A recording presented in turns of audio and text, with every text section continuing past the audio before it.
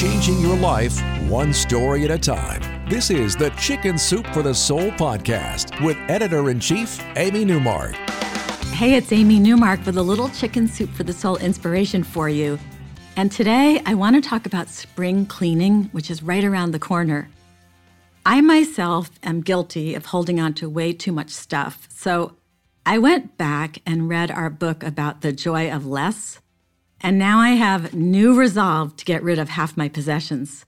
Today I'm going to share two stories that worked for me 3 years ago when I took at least 10 carloads of clothing and other items to the church thrift shop. I think these stories are going to help me do the same thing again this spring. In our first highly motivational story, Jeannie Jacobson tells us about her foolproof method for decluttering her home and the homes of her friends, too. She tells us that she had a friend who was just plain stuck. She didn't even know where to start to clean out her house. So Jeannie went over to her friend's house, and they started off in the bedroom, looking at her friend's clothes and saying, "Are you holding on to someone else's blessing?" And that really worked when Jeannie said that to her friend, because it makes sense. Why are you holding on to stuff that you don't need, that is just getting in your way and making you feel bad, when someone else could use it and enjoy it? I think we all have clothing that we've held on to way too long, and by the time we finally get rid of it, it's completely out of style and no good for anyone. And if it's not clothing, it's appliances or toys or sports gear. So Jeannie went through her friend's house with her, looking at everything: her knickknacks, her clothing, her purses, exercise equipment, extra bedding, and every other category of her possessions, with her friend chanting, "I refuse to hold on to someone else's blessing ever again." Then her friend stuffed everything into her SUV and took it to Goodwill right then and there. Because that's another important tip. You have to get the stuff all the way into your car so that you're forced to drive it somewhere. If you just move it into another closet or the attic or the basement, you'll never get rid of it. And you will still be holding on to someone else's blessing.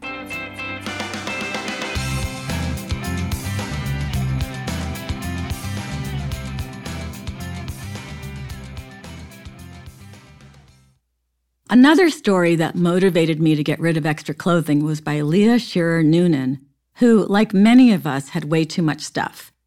If she saw something she liked, she'd buy it in more than one color, or she'd buy an extra just in case. In case of what? Who knows? But I know I do the same thing. Then Leah got married, and now she had a husband questioning why she had so many duplicate items. For example, why did she have 2 rain jackets? Leah had bought 2, one in red and one in green, because she couldn't decide between them. Her husband thought that was pretty lame. Well, a few months after he had mentioned the rain jackets to her, Leah was in her car. She had just left a job that wasn't working out, and she was driving home in the rain, feeling pretty dejected. Well, as she pulled off the exit ramp, she saw a man cowering in the rain, drenched and wearing just a t-shirt and jeans.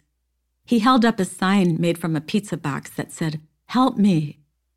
Leah realized that she could easily have driven by him other days, but she was feeling pretty dejected herself that day, and she was out of a job, and I guess she felt a bit of camaraderie with him. She happened to have both of those rain jackets in the car, so she pulled over, opened the window, and handed the man her beloved green jacket. He was so grateful. And Leah knew he would value that jacket much more than she ever did. 2 rain jackets, that was definitely one too many. Leah was most certainly holding on to someone else's blessing. And she felt great when she handed that blessing off to a person who really needed it. So that was a little trip down memory lane for me, revisiting one of my favorites of all our Chicken Soup for the Soul books. If you want some motivation to stop hoarding all that stuff, this is the book for you, Chicken Soup for the Soul, The Joy of Less.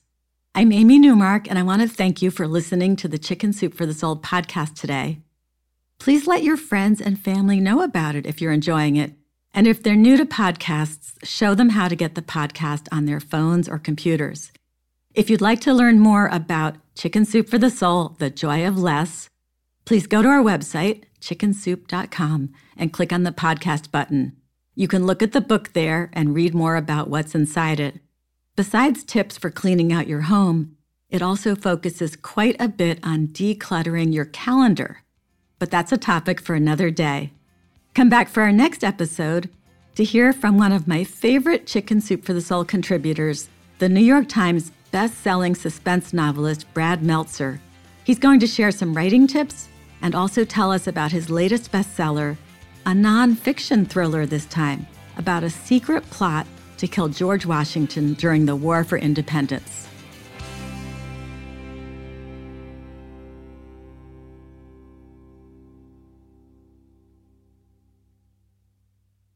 Our bodies come in different shapes and sizes, so doesn't it make sense that our weight loss plans should too?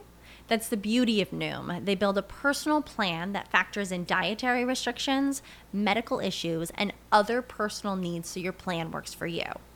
Noom doesn't restrict or shame when you want to treat yourself. Their flexible program focuses on progress instead of perfection. You don't have to give up carbs or anything.